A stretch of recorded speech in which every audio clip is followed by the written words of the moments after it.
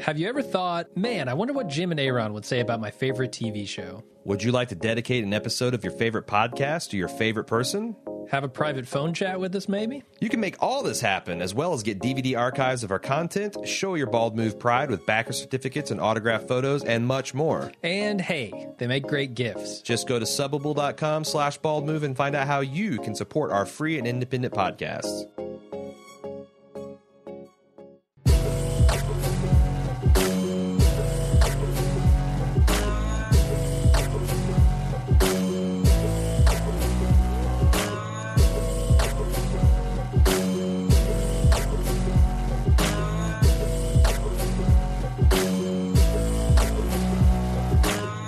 Welcome to Breaking Good, the officially unofficial podcast for Breaking Bad on AMC. I'm Jim. And I'm Aaron. And today we're discussing episode 209, season 2, episode 9, 4 days out. This is not quite a bottle episode. Is it a bottle episode? It's like a bottle episode that you dropped carrying into your house, and it rolled down the driveway, and then when you went to go unscrew it, it just exploded. Apparently, from listening to the Insider podcast, they intended it to be a bottle episode. Yeah. But the expense of the location shooting ended up completely fucking them, and it was a nightmare.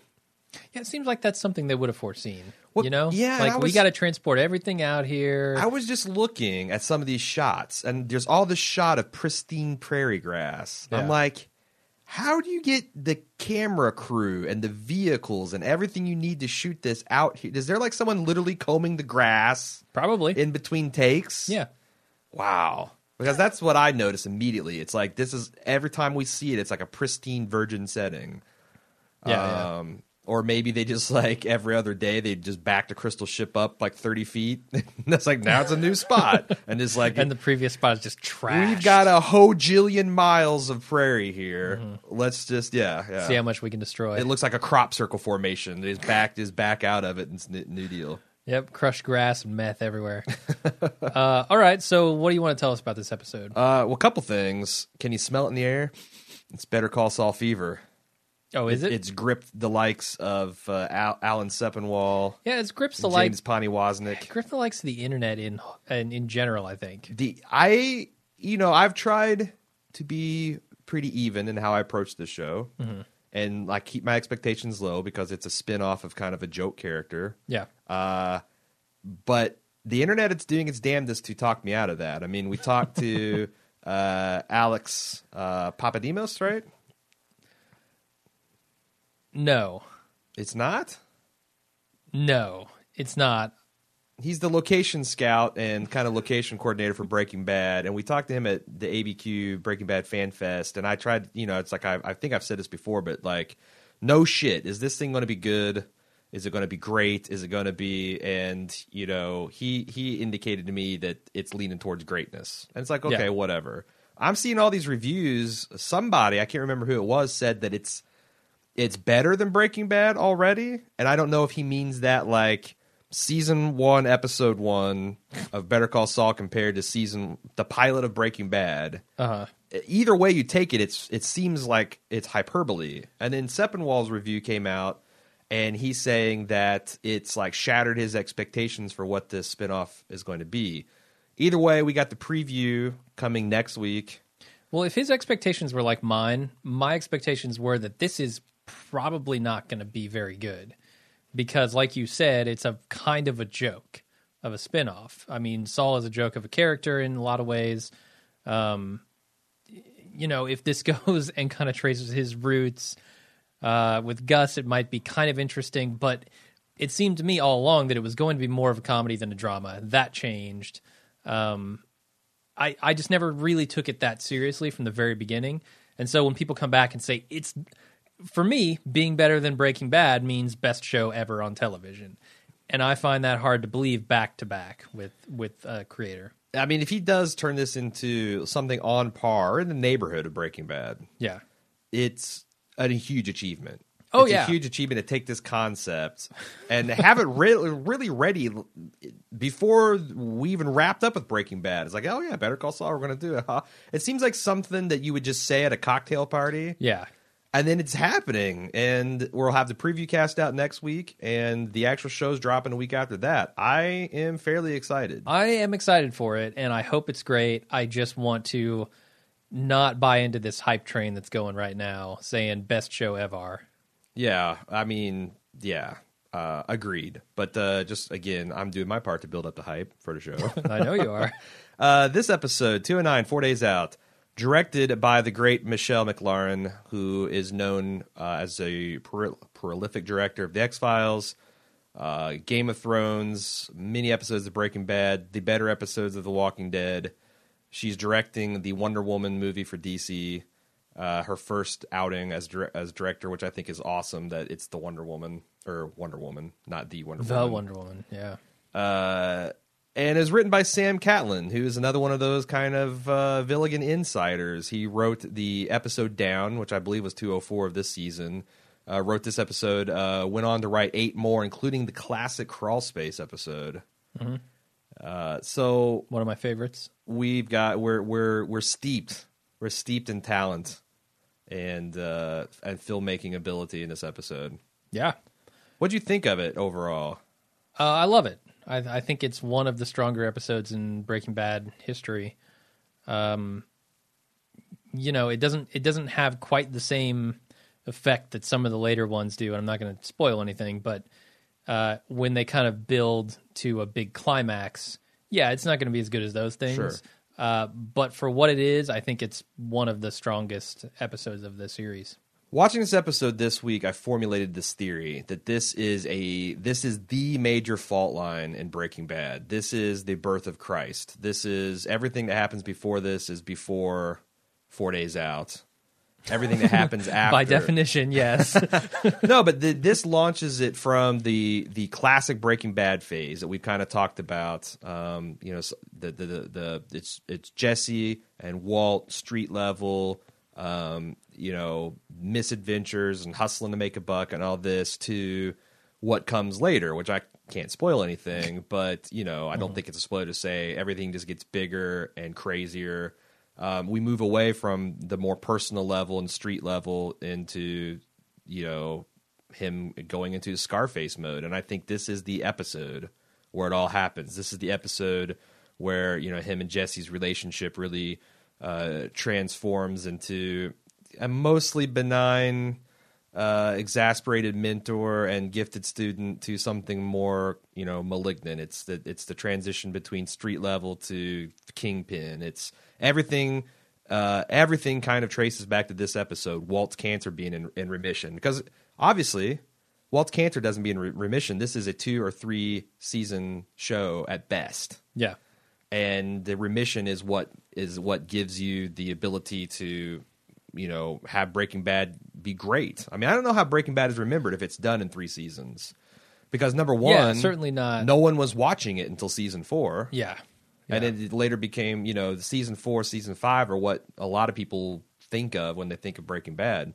Yeah, the interesting thing is these early seasons kind of define Breaking Bad for me. That mix of dark humor and seriousness. Sure. Which those never are kind quite of the goes trademarks. away, but it's much less in. Like, if I were a humor, doctor, I'd say it's in remission. Yeah, the humor is in remission starting sometime next season. And I'm like... It shrunk by at least 80%. Yes. Which is a lot, Skyler. Uh-huh. That's a lot. Well, I mean, Vince Gilligan took his cut, 17% right off the top. It's bad news for the humor all around. But yeah, these seasons define Breaking Bad to me. Mm-hmm. At least the tone of the series overall. Right. Okay, why don't we get into the actual recap? Yeah, let's do it. All right, we start off with Walt and his family at the doctor's office. They're kind of waiting for Walt to go in for his scan, and Marie just will not shut up about how, I've got scanning skills. I'm a technician. Technicians do more than doctors. Sure. All that stuff. Walt excuses himself to go vomit in the bathroom. Sure. Which sets up the I'm just a technician kind of payoff later, when he goes, yeah. And I don't know. I don't know if you've been there, but I've been there a couple of times where it's like, and my aunt is exactly the same thing Marie is, only she's not a kleptomaniac and not Marie. Uh-huh. But she's a radiation technologist or tech too, or whatever the hell they call them, and she says the same thing. Like, the radiation techs, mostly at a glance, can tell you the exact same thing the doctor's going to tell you later. All right, I mean, so then technician in Walt's scan has a good poker face.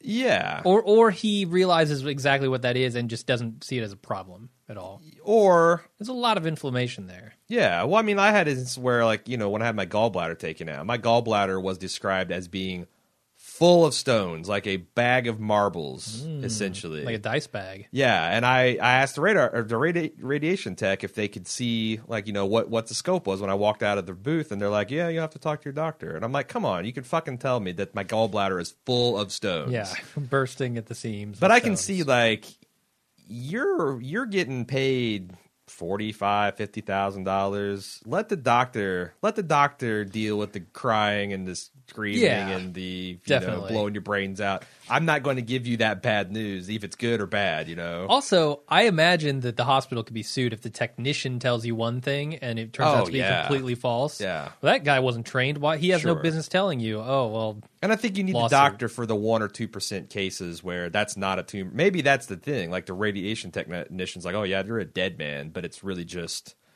you know, standard radiation irritation, or who knows. But you know, it's like you can't look at these images for 10 years and not know kind of what the at score least is. like kind of good from bad. Like if Yeah. it's totally clear, they could be like, yeah, it's totally clear. I Right. see nothing. But again, that's, you know, above their pay grade. So what the hell? Yeah. Anyway, Walt goes in for the scan. We talked about this scene. He has a technician. He says, oh, you were fine. But he sees something bad in the reflection, which is the important part for this episode. You know, I feel like a lesser show would stretch this reveal out at least another episode. I mean, this is damn near a cliffhanger. The fact Like that waiting for the news. he and- sees this big ass tumor. I mean, we know enough to know that a mass that huge and shouldn't be in your lungs. And if that is, I feel like a lesser show that would have been the climax of an episode, and then we'd have to wait until the next episode.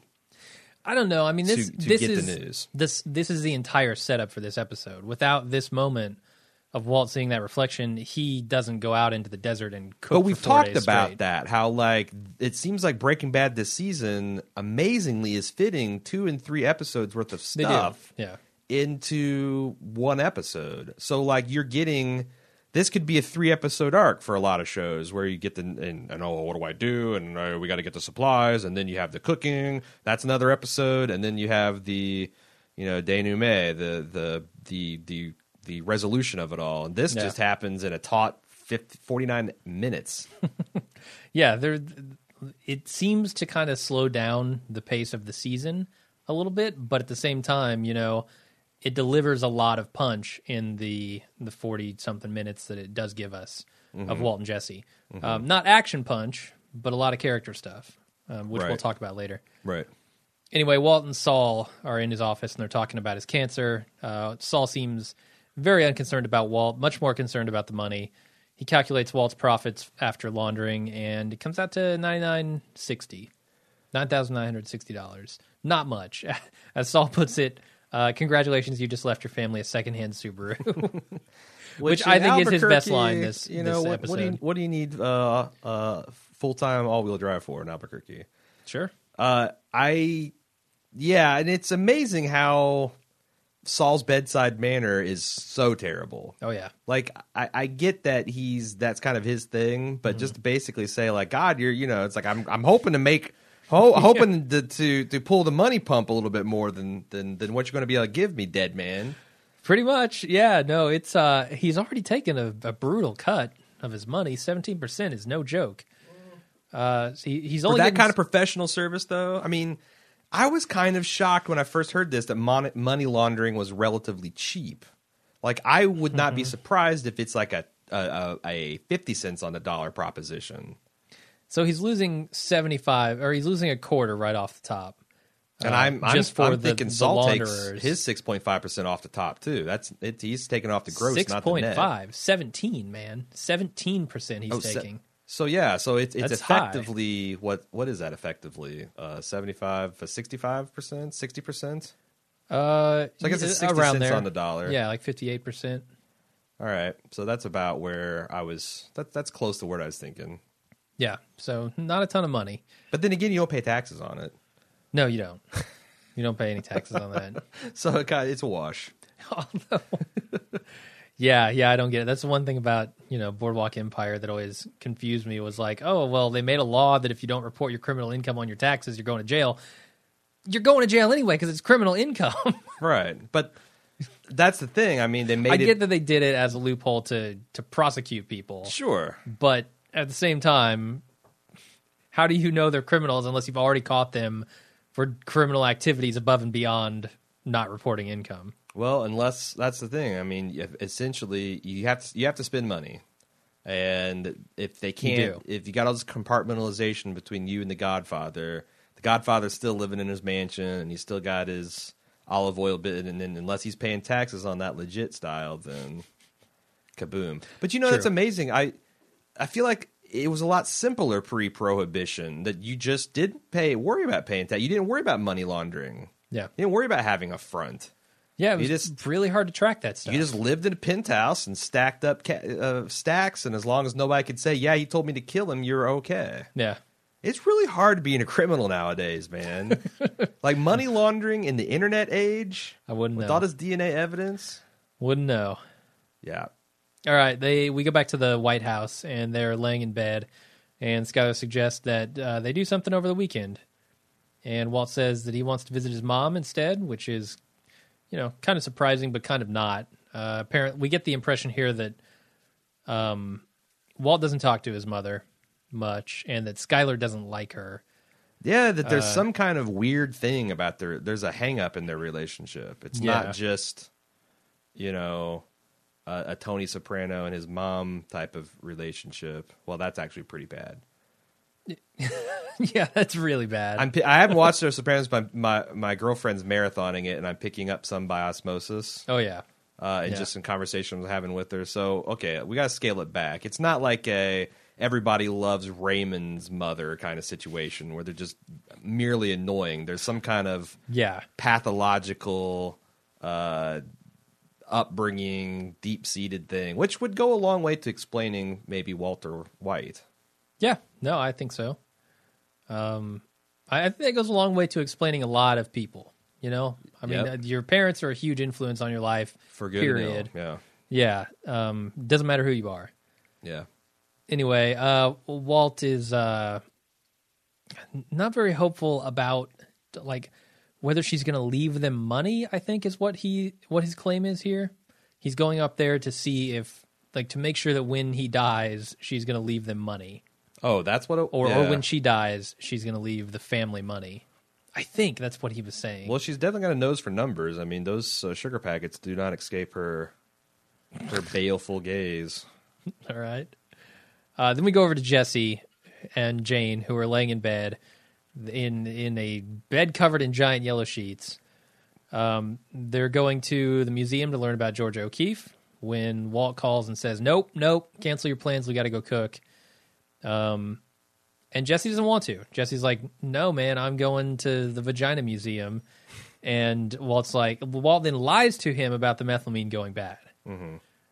Which he's like, fine. I love the contrast between these two scenes of the couple laying in bed with no future, trying to grasp on to some desperate optimism, and then the couple laying in bed with, all their future laid before them. And the different reaction to, Skyler wanting to do something, and Walt's like, nah, and Jesse being up for it, but then is trumped by Walt. I like how there's like a yin-yang to that. And even, the Walt and Skyler's bedroom is a little darker and more subdued, and, as you pointed out, you got the lemon yellow sheets and all that stuff in Jesse's bedroom with the egg crates. And Jesse is loving the yellow. Yeah, this episode. Jesse's flat is like the most bachelor place you can get. Oh man, he's sitting on lawn chairs in his living room watching his big screen. The fact that you got a big screen and you're using milk crates for a end table for your bed. Yeah, and you've got no bed, not even like a cheap $20 steel frame. He bought a mattress, yo. Yeah, king size. Yeah, true. And he got sheets for it. He didn't have sheets last time. They clearly upgraded from the plastic. Yeah. question: what do you think about Jesse and Jane, having seen kind of their relationship develop over the last couple of episodes? It seems like she might be good for him. They're Like cute. she's they're cute. encouraging him to get out and do some stuff and have fun and They're cute, but maybe educate himself a little bit. they're cute, and she's clearly Seems like she might be getting him off drugs, like because he was smoking. He was like laid out on his living room floor smoking bongs, and like she said, "Oh well, I'm a recovering addict, and I can't do that stuff." And now he's not doing it either. It seems. Well, So also, don't you think it's interesting how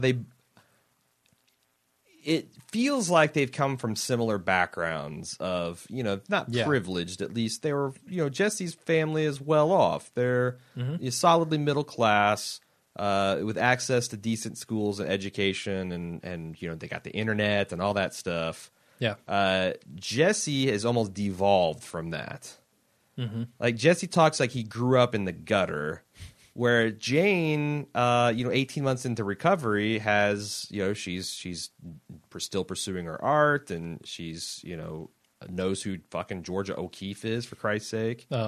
And, Jesse, if not for her, would still be in the eating Cheetos, smoking dope, and masturbating phase of his bachelorhood. Yep. Why does Walt lie here? Why does Walt say the methylamine going bad? It's just to make Jesse go out and do it. But does he not think if Jesse has always seemed remarkably sensitive about the whole family thing and about the cancer, because he had his experience with his aunt, and even in this episode, he's propping Walt up and like, "Look, you've done it all for your family, right?" It feels to me if he just like, "Look, Jesse, I just got my cancer scan, and I have a big ass tumor in my lungs. It's worse than I thought. We don't have much time." Yeah, I feel like that would be enough to get Jesse in, but are we supposed to get that? Or is it to show that like Walt's first and last instinct is just to lie because no one will ever understand or see things the way he does? That could be it. I honestly don't know. I wasn't sure why he didn't tell him the truth here, because it seems like you're right, that would make a lot of sense to Jesse. Right. And it's like, if I was Jesse, my first question would be, when is it going bad, yo? Like, we've been sitting on this barrel for like a month. Is it like this weekend? Yeah. It's like milk. You let it get a day or two and it starts getting cottage cheese. What's going on here? Totally. Definitely. It's going to turn into mercury fulminate. So the other thing, when you ask a question about... that's not good. No. The other thing, when you ask me about Jane and Jesse, is...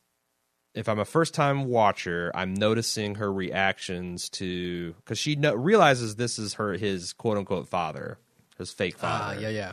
And when he kind of, is like all in a flurry and beating the door, she follows his glance out with a kind of a thoughtful look on her face. And she didn't like Walt much from the get-go. That seems like it's definitely the fly in the ointment, that there's going to be something. And this episode also does a lot of foreshadowing about... Walt not being exactly thrilled at the idea of Jesse having a girlfriend. Yeah. Just like I speculated a couple episodes ago, that just the idea that he doesn't have Jesse exclusively at his beck and call. Yeah. When he needs him to be out there making money and helping him cooking meth. And it doesn't help that Walt's ruining their weekend plans, I mean, she definitely took notice of that. Right. But Jane knows the score. Jane knows he's up to some shady shit. Oh, yeah. He's swimming in cash. He's, buying flat screens. Doesn't have, she lives right next door to them. You can hear the doors banging all throughout. He's got no gainful employment. So, yeah. All right. Well, Skylar is then seeing off Walt at the airport. And as soon as she leaves, Jesse pulls up in the mobile meth lab with all of the equipment. And then we commence the desert driving montage. I'm with Walt here. You brought a meth lab to the airport? Yeah. What are you doing, man? Well, and I was struck by how conflicted I was in this scene, because in the context of the entire series, him saying goodbye to Skylar and just using this relationship with his mother to manipulate her and to just a no questions asked, spending 4 days away from family when you think you're going to die is just indefensible. Oh, yeah. It's Dastardly. But at the same time, leaving your family $700,000 when you're going to be dead and you don't have any life insurance and all that stuff is not nothing. Now, my advice was for Walt was, when you were 25, you should have bought a fucking term life policy and not worry about it. And barring that, you should have taken Elliot and Gretchen's offer. Exactly. There's a lot of if only he had done this, none of this would ever happen. But it's still that's one of the fault lines of this series, that this still feels, if I put my Walt hat on, if I put my pork pie hat on and my sunglasses, this looks and feels morally defensible. If you think you're dying in 2 to 4 weeks, it's kind of noble to go out there and cook all this and make money as a trust for your kids and family. Sure. And I don't want to get too much into the ending of this episode yet, but that is definitely all tied in with Walt's kind of rage in the bathroom at the end. Sure. And we'll get there. I have a feeling we'll talk about that scene quite a bit. Mm-hmm. Rage in the bathroom doesn't quite call to mind. You don't think of like punching out you think of some horrible Taco Bell experience, Sure, a rager in the toilet. Yeah, he's not on the toilet, but Anyway, at the cook site, Walt examines their food and their equipment, make sure Jesse got everything. And then Jesse wants to make a phone call, but Walt won't let him, and Jesse can't use his own phone because he doesn't get reception out there. He also tries to put the keys on the workstation. Walt objects, and so instead he puts them in the ignition. And we see a conspicuous shot of a light on the dash coming on. Mm-hmm. Which red, danger. Yeah. Bad news for later. Don't need a color guide to tell me that's not good. Nope. What do you think? I don't need a doctor to tell me that their diet is not going to be healthy for those few days. No. Funyuns, gummy bears, donuts. Speaking of rage in a bathroom, that diet is nice. It's like, when we used to have the LAN parties. Oh, yeah. And you'd basically eat chicken nuggets, pizza, and Mountain Dew for 2 or 3 days straight. Yep. Number one, the funk in whatever building we inhabited. Number two, the strange gastrointestinal things. Oh, yeah. Bad news. And it's the funny thing is like, Walt's like, how do you even survive? Well, young men just eat out and buy prepackaged food. That's how they get by. Sure. Their guts are designed to turn anything into energy, so at least for a few years until their guts stop working. Until your stone-filled gallbladder is removed and you go from being able to eat anything to, oh God, rage in the bathroom overnight. It's the struggle is very real. Right after that, we get a cooking montage, which is awesome. It's one of my favorites. Is it I wrote this in my notes. Is this the greatest cook scene in Breaking Bad history? No, it is not. And I will tell you which one is better in the spoiler section. If it's not number one, I think it's got to be number 2. I would give it number 2. Sure. There is a better one that's coming up at the end of season 4, beginning of season 5. I think it's the end of season 4. The one, I guess we should break down in the spoiler section, but I think you're thinking of mid-season 5. Oh, yeah, because they split that out into 2 years. Yeah. Yes, I am. So. Okay. But yeah, we can't talk about that here. Nope, not in front of the newbies. Not in front of the newbies, Jim. Nope. So we find out after the cooking montage that they have cooked roughly $1.3 million worth of meth. And then the generator dies. And Jesse suggests, okay, let's regroup. Let's take the night off. Let's go get off these cots, get to a real bathroom because our insides are bleeding. Sure. They go to start the RV and it won't start. And this has been a long time coming. Like, there's been at least 2, maybe 3 instances where the argument over who can start the RV better and who's flooded what. And the ignition switch being tricky. This has been a long time building in season 1 and season 2. No. And now, fool me once, shame on me, right? Like, let Jesse try to start the RV once, shame on me. Let him try to start it the second time, shame on him, because Walt never should have let Jesse try it after they hand crank the generator. Right. That was just a bad move. Right. And yeah, I mean, only having the one cell phone signal that you can't use even in the case of emergencies. There's lots of bad ideas going on here. The fact that you drive out in the middle of the desert in this decrepit wreck without any kind of backup plan. I don't know. I don't know where. The fact that you don't start thinking about walking until you're too weak to walk. Sure. Like, they totally could have walked out of there. 15 miles is not that much, even in the hot desert sun. Right. You could do it. When you still had your water supply.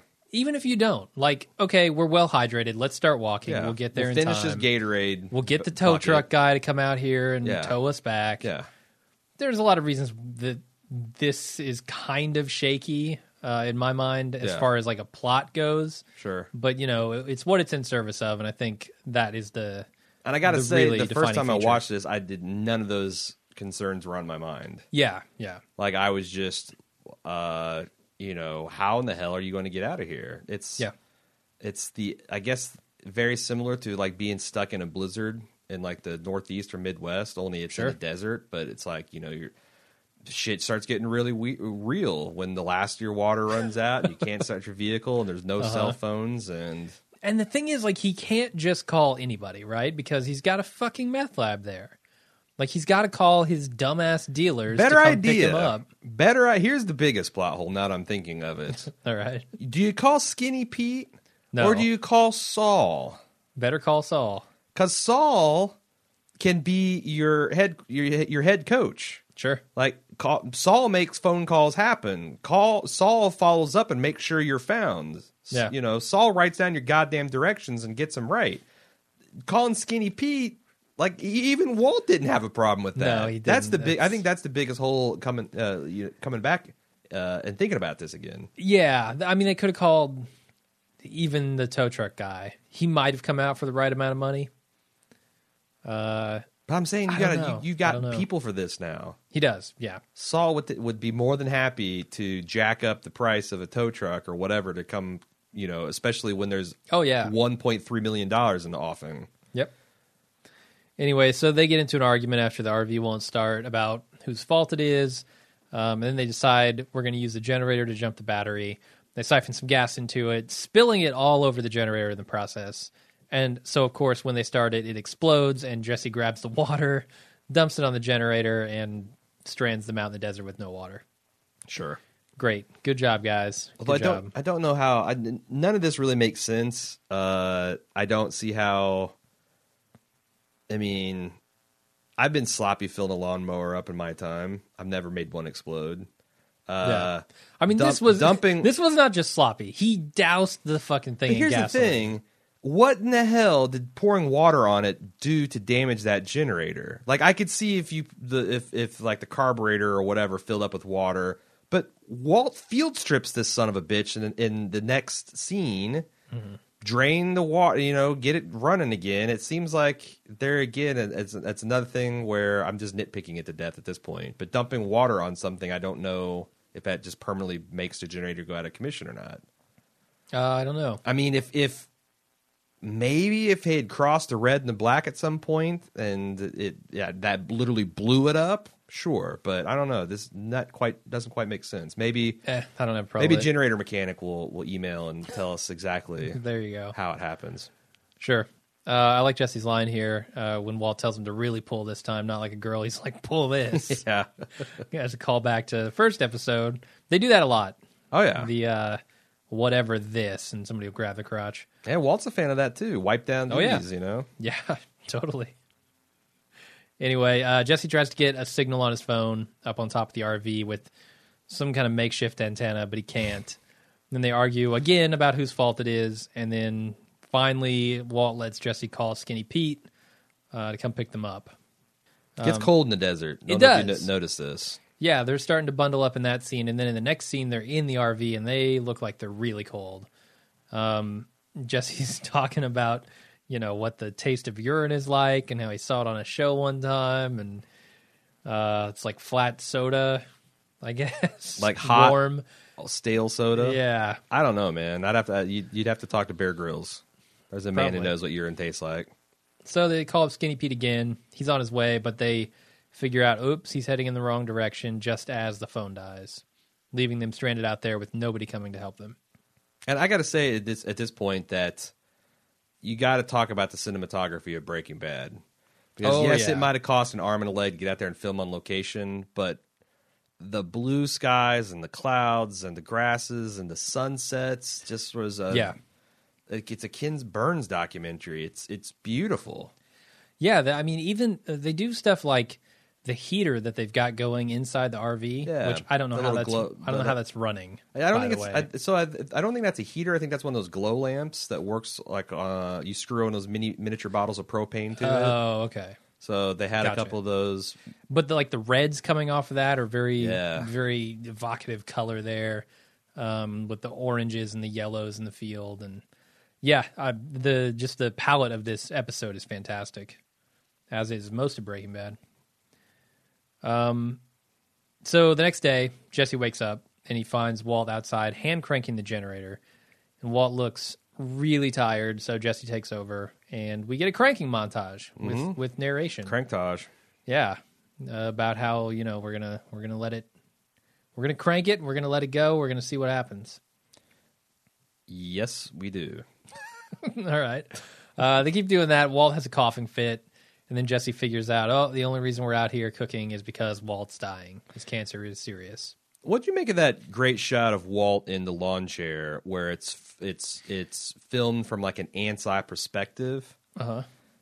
And there's two things about it. Number one, he's like, I felt like that he looked, the forced perspective there made his forearms and hands look huge, like Popeye-esque. Which kind of makes you think, amplifies the think about how tired your hand would be after doing all that days of cranking. And also it's like kind of similar effect to some of the Renaissance sculptors where they would make like Michelangelo's David, where the hand and head are exaggerated and huge for some kind of effect. But I couldn't, it kind of looked like he was, Lucifer smote down and he's just this wreck laying on the desert, or kind of an this isn't a spoiler, but it's kind of a spoiler. An Ozymandias type, just wreck in the desert. Mm-hmm. Did you get that, or is this just me reading too much into it? I didn't get it, but the obviously it's supposed to show like just how much of a toll this is taking on Walt. I don't know about like statues of David and all that shit, but yeah, I mean it's interesting to see. Jesse is not even sure that Walt's alive at that point. He goes over there. He's like kind of expecting to see that the old man's croaked, Anytime I see a director do some extreme perspective like this, I feel like they're trying to evoke something from us. Yeah. And what it got evoked for me is this, like, again, this wreckage of this man that's just despairing in the desert. At this point, Walt's thinking, if this works, I'm still a dead man. And he's like really starting to crawl into the asshole of fatalism at this point. Yeah. Do you think that he really, combined with his complete lack of surprise in the next scene, or his complete lack of reaction when they turn over and it just immediately dies, it doesn't really take off, I feel like that he never even really believed in this whole thing, that this, when he was telling Jesse, this has to work, he had already talked himself out of that before he even tried it.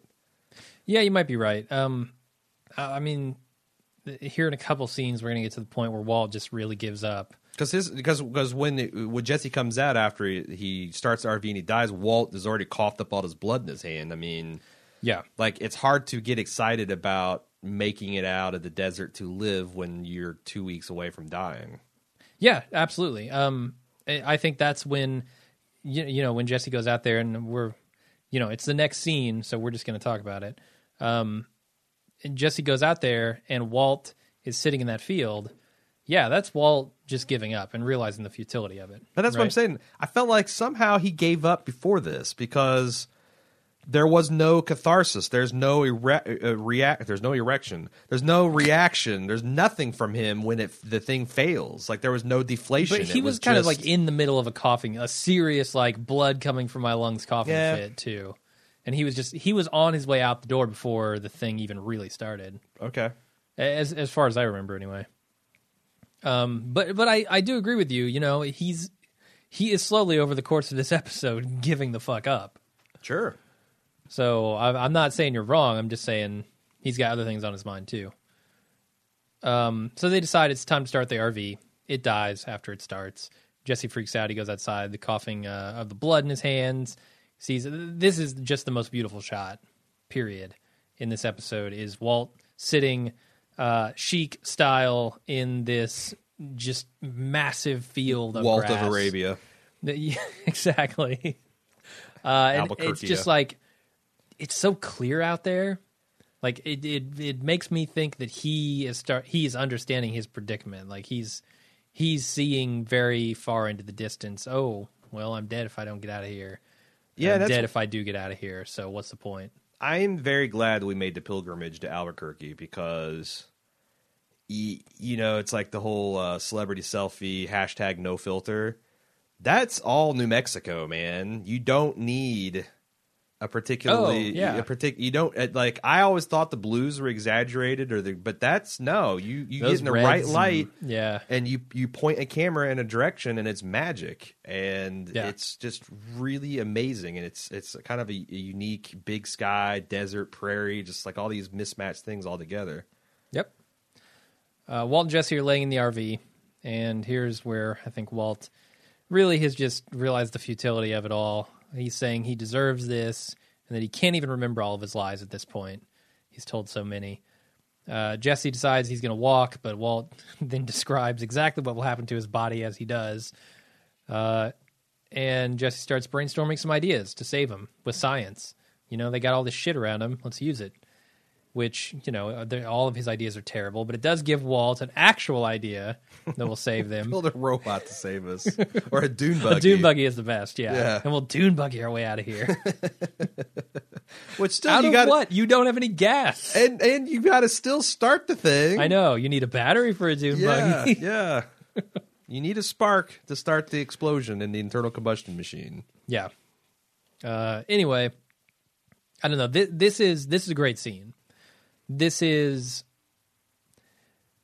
it's definitely not Walt's chickens coming home to roost, but it is his realization that they're going to. It's the vultures. He feels that they have. It's the vultures. It's not the chickens. It's the vultures circling overhead.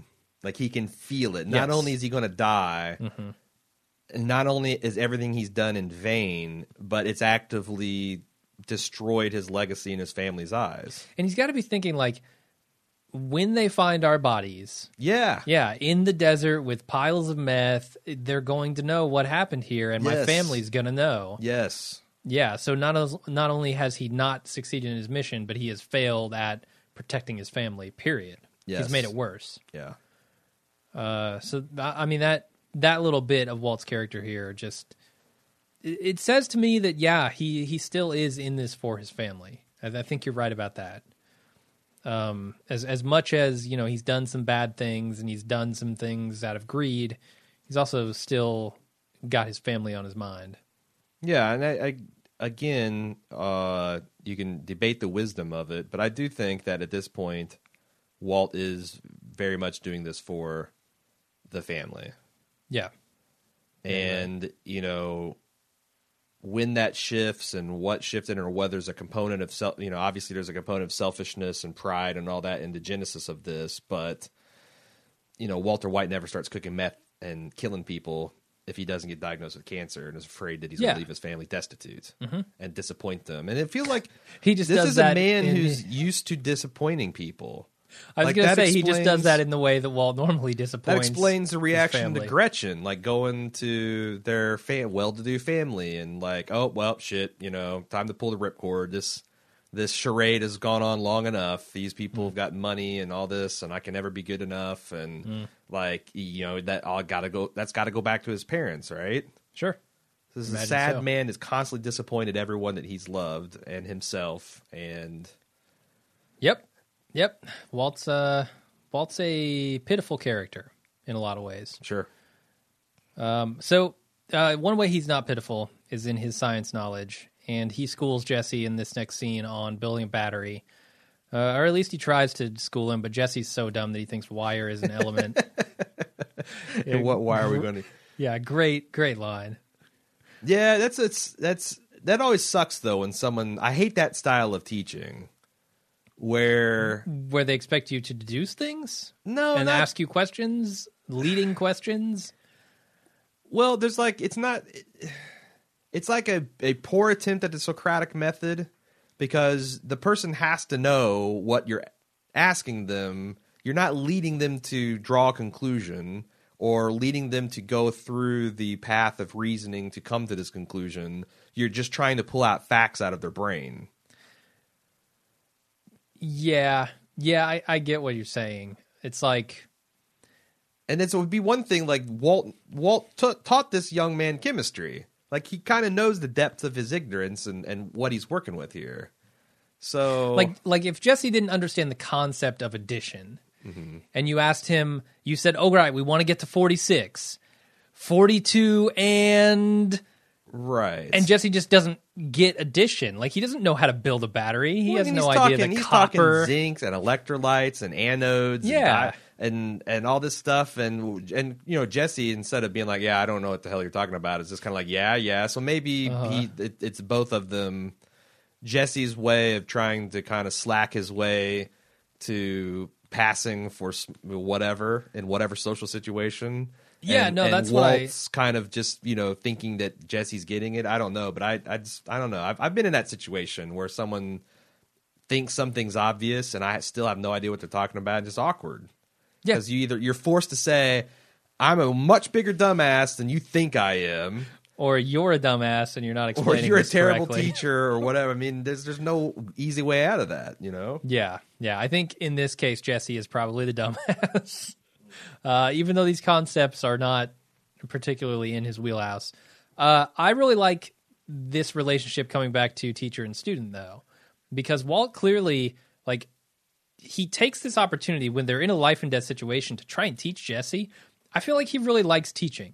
Like when you see him in his classroom, he's very expressive. He's very he's just overflowing with kind of joy to teach these kids things, and that comes out, you know, in the student that he was never able to teach correctly. Here he's now getting another opportunity for that. I like it. Sure, but he's also very. I mean, I read some analysis in the last few weeks where people are trying to peg like, oh, look at Walt. He's rolling meth kingpin even on his students. Like, you know, don't bullshit a bullshitter and not good enough and all these things.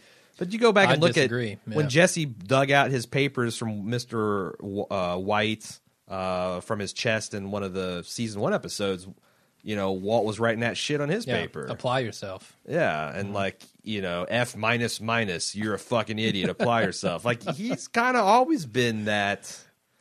But that way, I can see why he would get frustrated with that. You know, it's like he knows that there is more potential in these people, in these kids, and they are just not applying themselves. They just don't care at all. I don't know.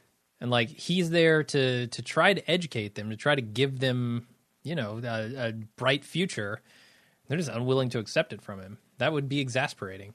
I find chemistry hard to slog through. Yeah, I love science. I hate math, and it's almost like that's the intersection.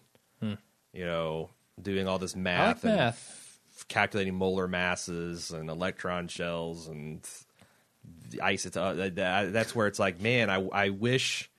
I love the applications and the cool experiments and stuff, but the actual theory behind it, which seemed like that's what they want to cram down your throat at first, which probably you need to. Yeah. I just, you know, I was like a C average student in chemistry. Yeah, see, I always thought chemistry was tedious and slightly dangerous. Like, I don't know if it was a teacher who gave me that impression, like, oh, he mixed the wrong chemicals, going to blow your ass out. Right. And so, like, I was into computers at the time, and it was like, oh, well, this computer, I can do an experiment right now. Right. Boom. I type in some numbers, some letters, and I've got a web page or something. You know? Yeah. Whereas chemistry, you've got to, like, set up all your equipment, get the heat just right. Like, there's so many, like, very fiddly bits that you got to mess with to get an experiment just right. What's amazing looking back at it is my parents gave me a chemistry set when I was like 8 or 9. Uh-huh. and it had like 50, 60 chemicals and beakers and a Bunsen burner and like all this shit. Uh-huh. And it was just like, oh, here, you like science? Here you go. And I went up to my room and I started like lighting fires and boiling shit and burning sulfur and I can't imagine doing it with my kid. Yeah. Like if you ingest half of this shit, you will probably die. Uh-huh. Or you'll be shitting purple. Something bad's going to happen. But my parents are just like, Wait, that's bad? here's a chemistry set, kid. Have fun. Yeah. No, like, let's sit down at the kitchen table and get our safety. No safety goggles. No. Hell no. No. So when you mix that sodium in that water, it's going to splash up in your eyes. Yeah. Done for. No, I left a test tube boiling, and I got distracted by something. And like 5 minutes later, I hear just because it had boiled out and shattered and leaked out all this shit and made a big stain on my carpet. And it was just like, well, I guess I'll just move my nightstand to cover that. Like, my parents are psychotic. Yeah. No, I mean, it's different time. Is it? Was it ever a good time to give an 8-year-old a chemistry set? No. People just weren't concerned about that. Right? Weren't they? Your parents apparently weren't. I don't know, man. I love my dad, but wow, that was a questionable decision. Yep. Anyway, I forget where we're at in here. The science lesson about the batteries. Oh, yeah. Well, they built a homemade battery. Oh, yeah. Or So an RV-made battery. They didn't go hook up the battery, try to start the RV, and presto, it starts. Boom. They're saved. They're relieved. Oh, we forgot to talk about the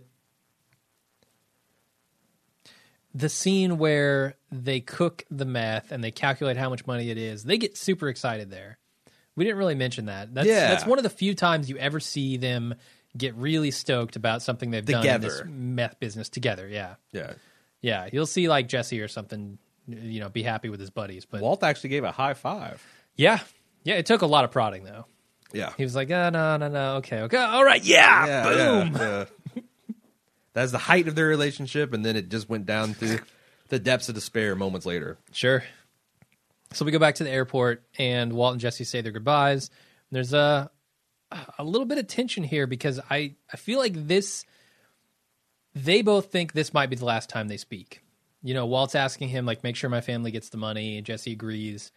I feel like they both think this is it. Yeah. No, right? I think that Walt thinks that, and Jesse is kind of cottoning on to the idea that, oh, yeah, I guess I'll see ya. Yeah. And I guess so. True or false, Jesse gets Skylar and the kids the money if Walt dies in 2 weeks. Assuming Jesse can sell that much meth. Well, that's a good question. I mean, his dealers. Let's take his ability, but his intention. I think his intention is to, give them the money. I think Walt, and like, despite everything they've been through and all the harsh words, I think Walt believes that too. Yeah, especially after their high five. Well, then there are a lot of things happen after the high five. That's true. There's a lot of that's the problem. You tried using your brain, and yeah. So. Yep. Anyway, so Walt and his family are back in the doctor's office, and they're given some news that he is showing massive signs of remission, 80% tumor shrinkage. Everyone's shocked, most of all Walt, and the doctor says that he probably has some reactions to the radiation, which are causing his cough, because finally Walt says, oh, yeah, I was, coughing up blood. Thanks for letting us know, buddy. And the doctor's line, no more secrets, Walt. This could kill you. So many, like Hank quoting Godfather 3. No, this is great. Just when you thought you were out, they pull you back in. Works on so many levels. Let's talk about it. Let's break them down. First of all, I haven't seen Godfather 3. Neither have I. But I'm not a fucking pop culture idiot. I know that line, and I kind of know what it's in reference to. So obviously, he is a criminal, a gangster. Yes, he thought he was getting out through the pearly gates or the fiery gates, whichever one. But he was getting out, and now he's being pulled back in by the hand of fate. Yeah. Thought he was going to die, and I think he resolved himself to that at one point in this episode and was okay with it. And that's why he has this kind of explosion in the bathroom later on. A raging explosion in the bathroom. In the bathroom. He wanted to be out. And he got pulled back in. I think he had resigned himself. This was his plan. Like, it was finally coming to fruition against all odds. He had finally made, because Yeah. the 680,000 or whatever, that was with still 12 gallons of methylamine to go. Yeah. Now, they probably didn't get around to cooking the rest. Yeah, because, can Jesse cook it? but still, that is near enough that he probably would consider that successful, and then he gets to die, and no one's the wiser. Yeah. That's kind of the ending he wrote for himself. And now, the unthinkable. He has to deal with whatever consequences are going to come from this activity. Yeah, and it's the combination of, you know, him being on the verge of getting out the way he wanted to, and now all of these lies that he still has to maintain. He's continuing to hurt his family as he does this. Yeah. By lying to them every day, and that's one of the things he was struggling with on the cot in the RV. Sure. Just he can't even keep this straight anymore. It's taking a toll on him. And I took this punching the hand towel as kind of like a Superman 3 moment. It was good Walt and bad Walt going to war. And the Walt staring himself in the fractured, distorted, bloodied reflection, indication that bad Walt has won. When Superman comes out of that trash compactor, it's the good Superman. Walt comes out of that bathroom, it's the dented up, bloodied Walt, right? I think so. Yeah, I mean, you see the blood on the thing from his knuckles. Sure, it's pretty rough. The other way in which this line works is that Hank has no idea that his brother-in-law is a criminal, and so when he quotes that line, he doesn't even understand quite how apt of a quote that is in that moment. So I really like that in the way that works. The other thing I noticed in this scene, I didn't actually notice this. I saw it on Reddit, which was like the only place it was. This is original Reddit research. I think so. Like, credit Reddit. Credit Reddit on Reddit. Walt Jr. flips the bird in this scene. He sure as shit does. Like R.J. Mitty flips a bird in this scene. It's when they're hugging, they're all kind of around the table and they're hugging. The one of the Walt. final rounds of hugs. It's like, over the doctor's bald head, the whole family in a big hug huddle. And R.J. Mitt has his arms slung around Walt's shoulder, and he's just flipping the bird right on his shoulder. Flipping the bird. Yeah, right into the camera. Yeah. And apparently AMC didn't notice that because it is still in there. Was that that's deliberate? Oh, yeah. That is R.J. Mitty, go and watch this. I'm going to sneak this in. And I guess he thought that Kelly Dixon's asleep at the switch because she decided that was the scene to use. Apparently she was. Dean Norris, I can't tell if he looks at it and I don't think he could claps him on the back and laughs, or if he's just in the moment of the scene. We watched this like JFK's Zapruder style, and we're trying to decide did Dean have a clear shot of the bird? Yeah, was he clapping him on the shoulder because that's the kind of guy Dean Norris. Oh yeah, from all accounts is you did it, or maybe he bet him. Probably there was a $20 bill on the line. I'd love to know the story on that. Yeah, well, if we ever get RJ or Dean. Yep. In an interview, we'll have to ask him that. That'd be cool. Anyway, make it happen, Jenny, next year. Yeah. Gotta ask the tough questions. That's about all I have for this episode. You have anything else? They gave Dave Porter the week off. He didn't have to do an original mix. They played out, I think it's called The Black Seeds. One by One. It's a song talking about when the war's over, the fighting's done, we'll be lying in the sun. Which good song. Is ironic because the war is far from over, the fight is far from done. Walt and Jesse's already been lying in the sun. Yeah, I think that's how Walt kind of wanted to feel, wanted things to go. Another major plot hole. Walt did not come back from the desert lobster red. Scott was he sheeked up. He sheeked up pretty early. He sheeked up, but still. I feel like that Scott would be like, did you spend the entire time at the retirement home or nursing home by the pool? Do they have a pool? Did you not wear sunscreen? What the fuck? Sure.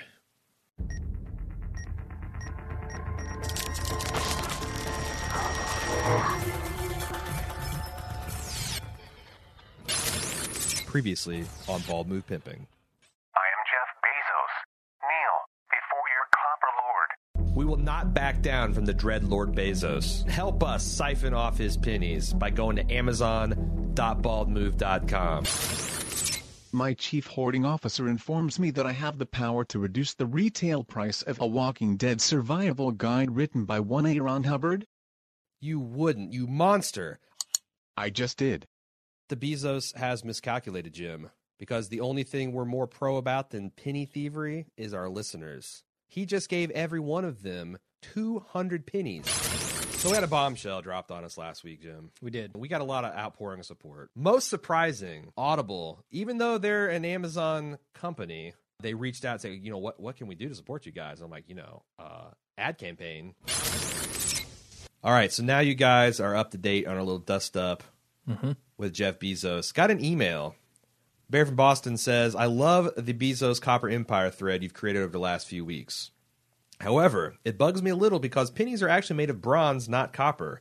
Admittedly, copper is a primary component of the alloy bronze, but nevertheless, I wonder if in fact Bezos might be a centuries dormant Bronze Age warlord, intent on reclaiming his empire through the use of metallurgically inferior, by modern, even Iron Age standards, weaponry.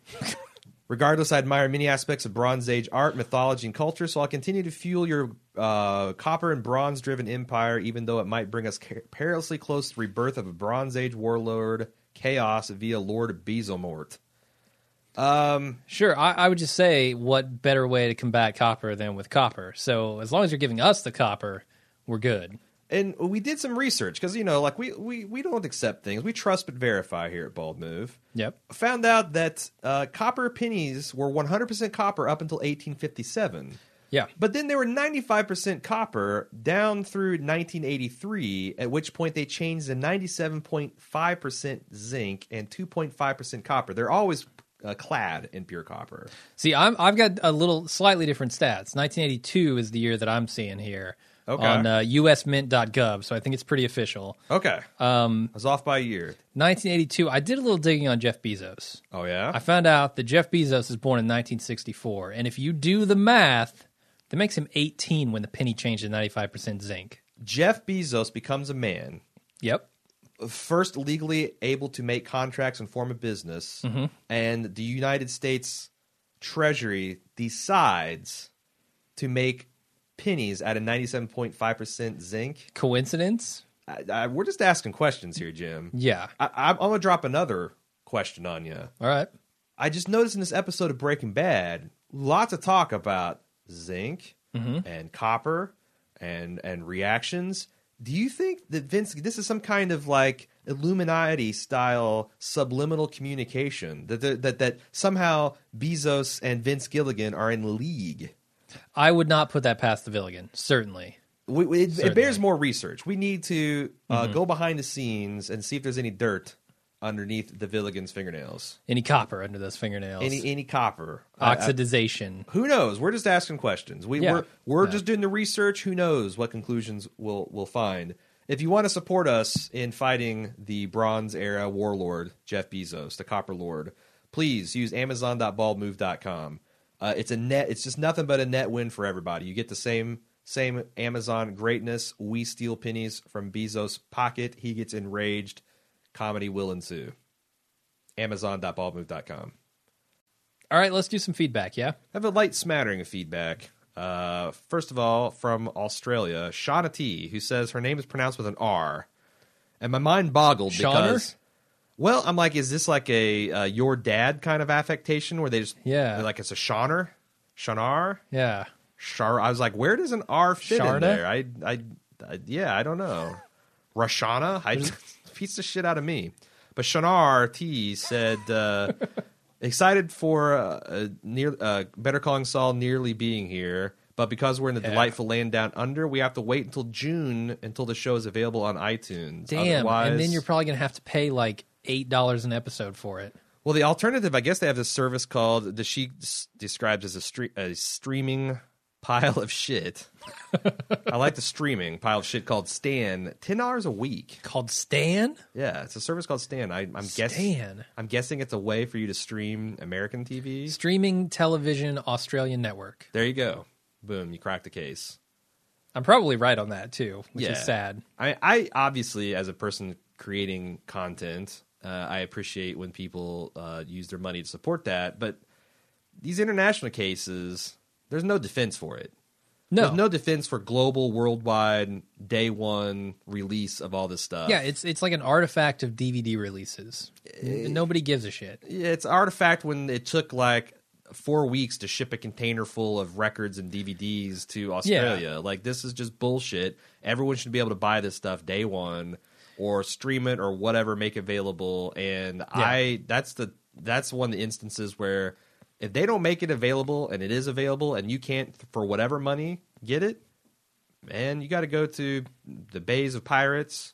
Well, that's a bad option nowadays. Go on to your local streets and just find it, man. Just talk to people. Say, I need that. I need that hot Breaking Bad, Better Call Saul action. Yeah. Where can I find it? And you will find teens of that stuff laying everywhere. Just everywhere, Yeah. sure. But that's the thing. You don't want you don't want like 15 seconds of Better No, Call you're Saul. right. You're right. You don't want an episode here and there. You want a whole season.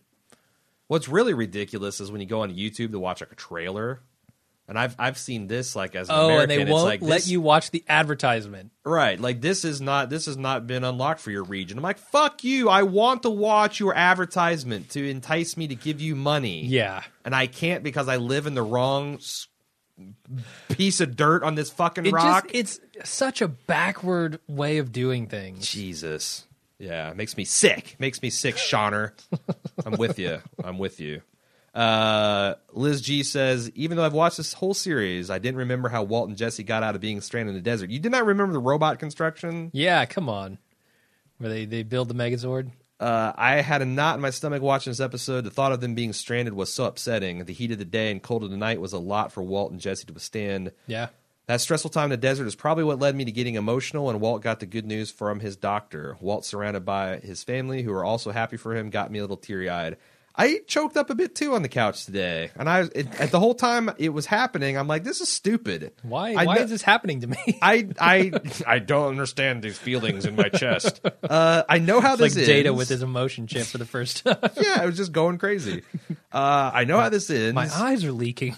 It's I don't get it, but it was effective because Yeah, it was. For everyone else but Walt in that room, this is like a miracle. And Absolutely. even Skylar, And who's been trying to pump sunshine up Walt's ass since the diagnosis, I think in her heart of hearts, was braced for the worst. Yeah, it's weird because she's the one trying to encourage him, right? But that is very clearly just an outward affectation that she has developed And to you can- encourge Walt, and you not can- in her head. And you can tell it because of how resistant she was to believing. Like, this Yes. is good. Wait, is it good? Is like, I need to see a Venn diagram of sizes of tumors. Yeah, and- 80%. Is that high? I Yeah. can't do percentages anymore. Yeah. It's not 100, but it's not the 20 that he said. Right. Is that better or worse? I don't know. It's kind of like when I'm trying to calculate percentages. Yeah. And I fuck up and I'm like, wait a second. No, I think that's why it works, because it's a family that used to have a lot of love and affection. And, the fact that, say what you will about Hank and Marie, and God knows I say a lot throughout the series, they're there for Walt all the time. Yeah. I don't think that the White family even really wanted them there necessarily. But they were there and they were sticking. Yeah. So, and I think Hank genuinely has a lot of affection for that's Oh yeah. that's the subtleties of Dean Norris, is that, it's through season 1, season 2, you can tell that there is, even though outwardly he's always breaking Walt's balls and all that, but, Walt's the guy that came to his bedside and got his ass out. Yeah. Cured him of his PTSD with just a couple of words. So there is a lot of mutual love and respect, and knowing what you know at the center of this family and how bad it's going, it is kind of heartbreaking. Sure. Absolutely. If you'd like to give us some more feedback, you can do so several places. BreakingGood@baldmove.com. That's probably the best way. You can get into our forums at forums.baldmove.com. We have show threads and whatnot. Start your own if you have some questions or you want to talk spoilers. You can reach us on Facebook.com/baldmove and join with the podcast and show threads there. Or you can tweet your thoughts. What is Twitter? 140 characters? Yeah. So weird. You'd think it'd be like 128. What You- the hell were they thinking? I don't know. What's the man. significance of 140 characters? It might be the most characters you can put into one text message. I don't know. Oh, is it text based? Is that true? It started out as like a text-based thing. Huh. Well, there you go. Text Twitter and get. But then my next question is, why 140 characters on text? Like, everything in computers is like Yeah. divisible by 8. The fuck? Yeah. You're fucking with the system. Anyway, Twitter at baldmove.com. No. Twitter.com at baldmove. That's an episode, man. All right, cool. Thanks everybody for listening. We will be back next week. We have a spoiler section. Oh yeah. We do have a spoiler section. As I'm writing down Speaking of things, fucking with the system here. I'm actively writing down things I want to talk about in the spoiler section, and I almost forgot to introduce it. Yeah, we're going to be doing a spoiler section right after the music. So if you don't want to be spoiled, check out when you hear the music. If you do want to be spoiled, join us because we will be talking probably quite a bit about that stuff. Until then, I'm Jim. And I'm Aaron. Yo, this is Captain Cook. Listen up. Mr. White and I have a new website. He was like, we could increase our website uptime way past 99.1% by joining Media Temple and some other science shit. I said, look, you may know a lot about chemistry, man, but you don't know jack about building websites. The guy is like 60 or something. But get this, he was right. No chili pea, just WordPress. The site looks dope now, and I got more cash than an ATM, yo. You should seriously up your game with Media Temple's WordPress hosting.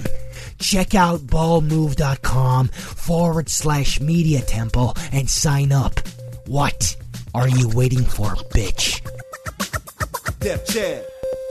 And we're back with the spoiler section. What do we have this week?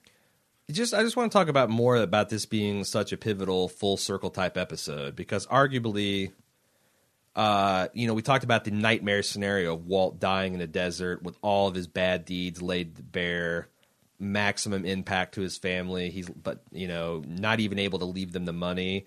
The end of the series is the flip side of that. He's found dead in the desert, albeit on a Nazi compound. Yeah, next to a bunch of meth equipment. And he's this notorious kingpin. It's ruined his family's life and their reputation. His child hates him. His wife hates him. But he has been able to leave them the money. Yeah. It's like the inverse. Where we got here and then where we ended up, they're the flip side of each other. And I think that's interesting. Yeah, it's crazy what Walt goes through in that journey to leave his family this money. But you're right, eventually he does kind of succeed. In episode 508, Gliding Over All, we revisit this mangled towel dispenser. And yes. After he gets another update on his diagnosis, this time it turns out to be it was bad. His cancer is out of remission. Yeah. And I remember at the time that I got a lot of shit because that was my conclusion. He was angry and had this rage and he's beating this thing.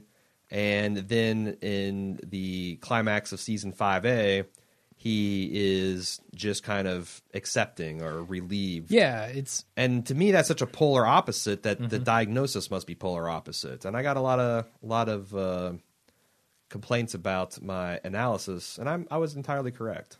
So that's all I want to say. I was entirely Suck correct. it, listener. Boom. So there you go.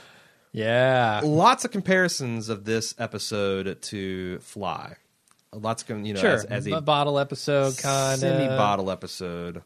Some homages there is that there's two homemade contraptions. Jesse's giant metal Q-tip, his antenna, and Walt's homemade fly swatter. Yep.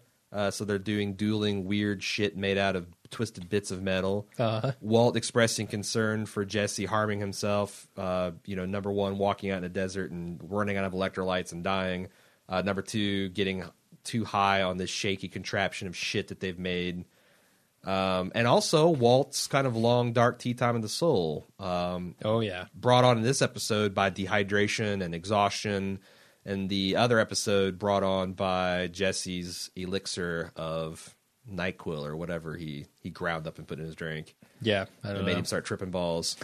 And, him talking about, I thought it was interesting also, he was trying to calculate the perfect time to die. Yeah. which is where, you know, if him dying in this episode would have been a worst case scenario, and him as actual death being a different type of worst case scenario, it seemed like he was trying to split the difference. Like, Yeah. where was the maximum amount of money, but I was able to see my daughter, and like, you know, when would be the perfect time for me to die? So I did like that. There's also, speaking of brilliant foreshadowing, and I remember I was watching this episode this morning, and we got to the scene where Walt's looking up the sky, and you see these contrails of jets kind of converging. Yeah, yeah. Like, what the hell is this supposed to be telling us? And then I got to Cerebral and looked at their Breaking Bad observations, and it's obvious. They showed a later sequence of Q, John Delancey, Jane's dad, looking at his air traffic control monitors, and there's two vectors of aircraft coming in, almost the exact same perspective and vectors and all that as the contrails. So this was foreshadowing back in this episode of the plane crash. That's super cool, and that's the kind of stuff you can do very easily when you're plotting out a whole season. And it's the kind of thing that makes me think that maybe I'll like the plane crash a little better. I hope so, because you fucking hated it last time. I fucking hate it. I'm bracing. I'm trying to talk myself into loving it because I don't want to have a just giant negative podcast about it. Yeah, which we'll see how that goes. I want to talk a little bit about Skyler and Walt's mom a little bit more, because that all comes back around once she hears, you know, again about the second cell phone. At some point in this season, I think it is. Maybe right at the end of this season. You know, I remember saying to you before we watched this episode, I'm really going to be looking for Skyler's reaction, because this beginning of the season, she was so skeptical of him. Yeah. And at this point in this episode, or this season, she's so accepting of him. And it reminds me a lot of, like, in, I think, season 4 of Justified, maybe season 3, where Winona and Raylan have kind of reconciled. But it's clear that he hasn't changed his ways, but she's still just, like, really calm and accepting. Yeah, and you think it's like, oh, well, she's just learned to live with this. But no, it's the fact that she's already mentally and emotionally moved on. Yeah. But she's not going to be, she's just going to leave. And that's totally the impression I get from Skyler with her stuff with her new job. Right. She's just kind of detached at this point. And very similar to the deal with Stan and his wife in the season 2 of The Americans, where same deal. You feel like that they've reconciled and she's trying, everything's just kind of calm and she's putting up, and then she lowers the boom on him. I didn't get that. I looked really hard, but it just seems like Skyler is back to being happy, you know, loving Walt, and there is not even a whiff of, I'm going to fact check your ass. Like, Walt is saying all these things about, well, she's going to check my phone record and all this stuff, but the easiest thing in the world for her to do is to call you up there, or maybe expect to hear from you for once in the whole 4 days while you're out there talking to your mom. Yeah. I can definitely see it that way. I could also see it from the perspective, if she just doesn't care anymore about what Walt is doing, she's not going to go investigate because she doesn't care. But she doesn't care, then why the scene at the hospital where they're getting the news? Well, it takes her a long time. Like, she's expecting bad news. It takes her a very long time to even comprehend, oh, this means Walt's going to live. Like, maybe she's grappling with that. Like, the idea that she was expecting Walt to die very soon. She was just going to wait it out. So you think this element is there? I think it might be there a little bit, because I don't know how else you explain it. Maybe I'm reaching for the sake of not having plot holes here, but I feel like if you don't say, okay, Skyler has checked out of Walt's life at this point, then it's very inconsistent behavior. Well, you're right. I mean, I guess if this is the first time that Walt has ever done something like this, which by all indications it is, and he is dying of cancer, then maybe she's just decided that this is weird behavior. It doesn't make sense, but, you know. He's also grappling with life and death here. Like, what is considered weird behavior when someone's going to be dying? Yeah. So I don't know, man. I thought I was going to feel the same way, but I came away this episode just thinking that really Skyler is suckered in, and it's not till this later event where he's going under for surgery to remove a lobe of his lung, right? I don't know exactly what for, but he's loopy. He says something. Don't forget my second cell phone. Yeah. And she goes, "Oh, there's a red flag right there." he mentioned the second cell phone again, and then she goes fact checking. Yeah. So I feel like she's really been lulled back into believing. Plus, he's also kind of it seemed like he's been a little bit more on the down low about these activities. It hasn't been, he hasn't had a fugue state, and he hasn't had to go away and kill anybody or clean up any bodies for a while. Yeah. So maybe she's just believing that the worst is over, which kind of makes it even sadder. But anyway. Sure. I just like how they foreshadowed. They set that all up pretty well here, with the Walt's mom and the cell phone previously. I think they do a lot to bring that around in a really satisfying way. The one other thing I want to talk about is you mentioned Hank and how Walt kind of helped him recover from his PTSD. I kind of look at that and I say, if Walt hadn't done that, if Walt had just kind of let Hank stew in his own juices and be miserable and potentially quit his job, I mean, who knows where that goes? But getting Hank out of that funk certainly contributes to him getting found out by Hank later, right? I mean, there's so many things that the Walt does along the way. Oh, I was going to say, like, why stop there? There's the glass of the fateful glass of wine.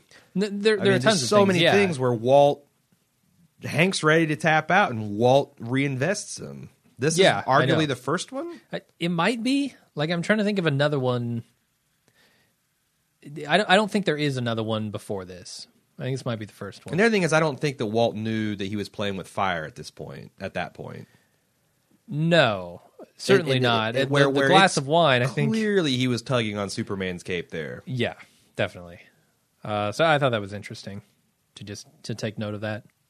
But that's it. That's all I've got for spoilers. I got a couple email tags. Barry C. said, this episode simultaneously was one of the stupidest but also funniest of the whole series. I know neither of you are big Sopranos fans. First of all, I got to correct this misconception. I've not seen The Sopranos. You can't be a fan because you've not seen it. What I have seen is very impressive. It does feel very kind of dated in 90s in places, but the acting seems phenomenal. It's definitely one of those shows where I don't know when I'm ever going to catch up, because every time I'm like, oh, I'm going to finish the last season of Deadwood. Nope, you got to fucking marathon the Americans, and one of these days I'll run out of that shit to do, because other than the second well, but here's the thing, other than the second season of Hannibal, I'm pretty much caught up on all current television. Like, there's some things that we probably never will do, like the Broadchurches of the world and the the Lilyhammers and the Rectifies and stuff like that, but there's not something out there that's like coming up into season 2 or season 3 that I just want to jump on board. So maybe, but then again, I've said that a couple times. Yeah. But I just can't put it up in a top 5, top 10, because I just don't know. I mean, it's hard for me to imagine that it's going to change my top 3. But it would not change my top 3. But that's not saying it's bad. We don't or rather, dislike it. I should say it does not make my top 3, because I have seen all of it. Yeah. I marathoned it over the course of like a week and a half, and I was just blasting through it, and there was a lot of stuff in there that's bullshit now. There's a lot of stuff in there that's really, really good. But like, I can't point to any Breaking Bad and say this is bullshit. I can point to some Sopranos and say this is bullshit.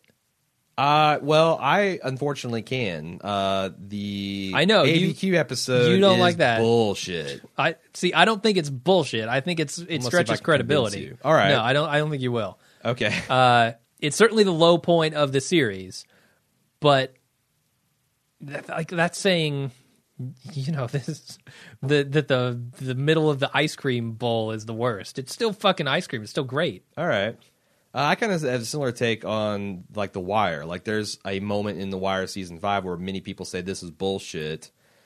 I don't have that. There's no one moment where I just think I think that it's just less strong overall, and the whole kind of newspaper arc is not as compelling as the things that came before. It's a damn shame that he couldn't have got that newspaper arc. Like, if you flip-flop this, I'm trying to think what you could do.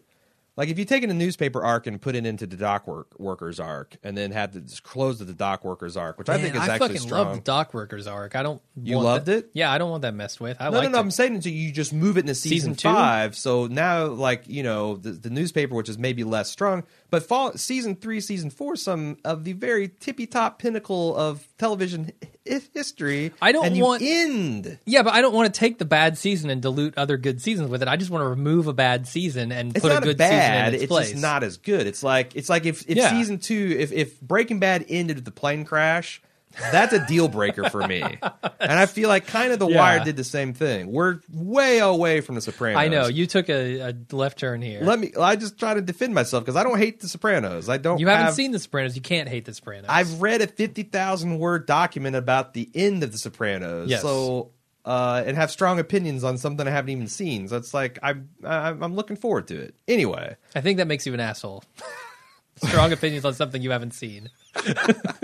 By the way, Barry C said, "Have you seen the episode where Christopher and Polly got lost in the woods?"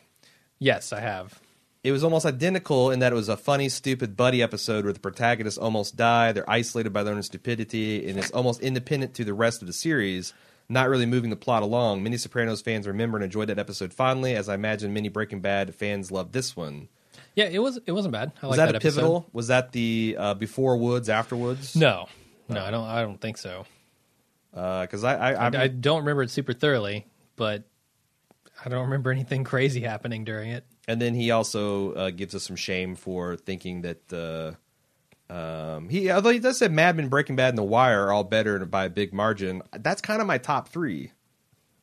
Mad Men, Breaking Bad, The Wire. Yeah. I'm struggling like- with Game of Thrones. Like Game of Thrones, god damn, that's a good show. I don't know where it fits in yet. Yeah, and I think like Boardwalk. I is need to in- see the rest of it. That's the thing. Like my top 5 would probably be Game of Thrones, Boardwalk, Mad Men, Breaking Bad, The Wire, Okay. in the reverse order of that. Just to make it confusing. Just to make it confusing for those playing along. So it's like Awesome. I don't know what Sopranos have to do to crack that top 5, but they could easily get in my top 10. Or it could be just like Yeah. at the 6, knocking on the door, and its only handicap is that it was old. Yeah. So I don't know. But yeah, that's my thoughts on The Soprano. Michael McBee. I want to make a point on the smashed paper towel dispenser. It symbolizes many things, his regret for what he's already done, but most importantly, when we see it again in Season 5, Episode 8, Gliding Over All, it's when Walt realizes that cooking isn't exciting anymore. He doesn't recognize who he is anymore from all the things he's done, from the cooking, from the killing, and so on. My favorite part of this is it bookends Walt's remission period. He destroys it when he finds out he's in remission, and then he stares at his reflection when he learns it's back. We already talked about a lot of that, but I want to give him credit for that observation so he didn't think I just stole it. Yeah. But yeah, no, I totally agree. I think that's why I think this episode is such a pivot point for this show. Mm-hmm. This is the gateway from the small time Tuco, and well, Tuco's a little bit bigger time, but small time Tuco and Crazy 8 to Gus and the cousins and the cartel. It's like a whole other level of crazy shit. I agree mostly. I think there are multiple. You go from the crystal ship to the super lab. Uh-huh. I mean, that's this. Yeah. This is where this pivot point happens. Sure, they have too much meth. They got to sell it. Okay, super lab me. Yeah. There are a couple of pivot points though for different aspects of this story. I think this might be a pivot point for Walt.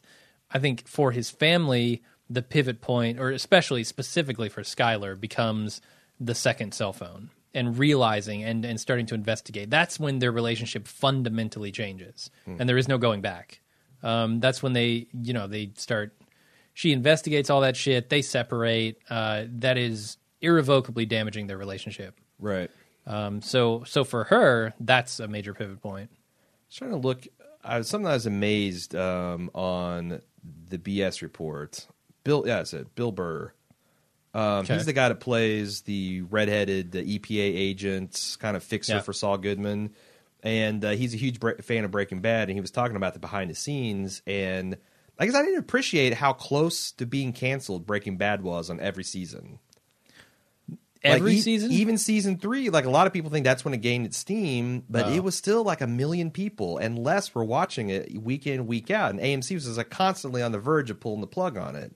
And Yeah. then season 4 happened, and Bill Burr was talking about how Netflix turned that around. Oh, yeah. Like season 4 is when they tripled in audience size, and in season 5 they doubled, and then season 5B they doubled again, and it ended up being a 6-7 million.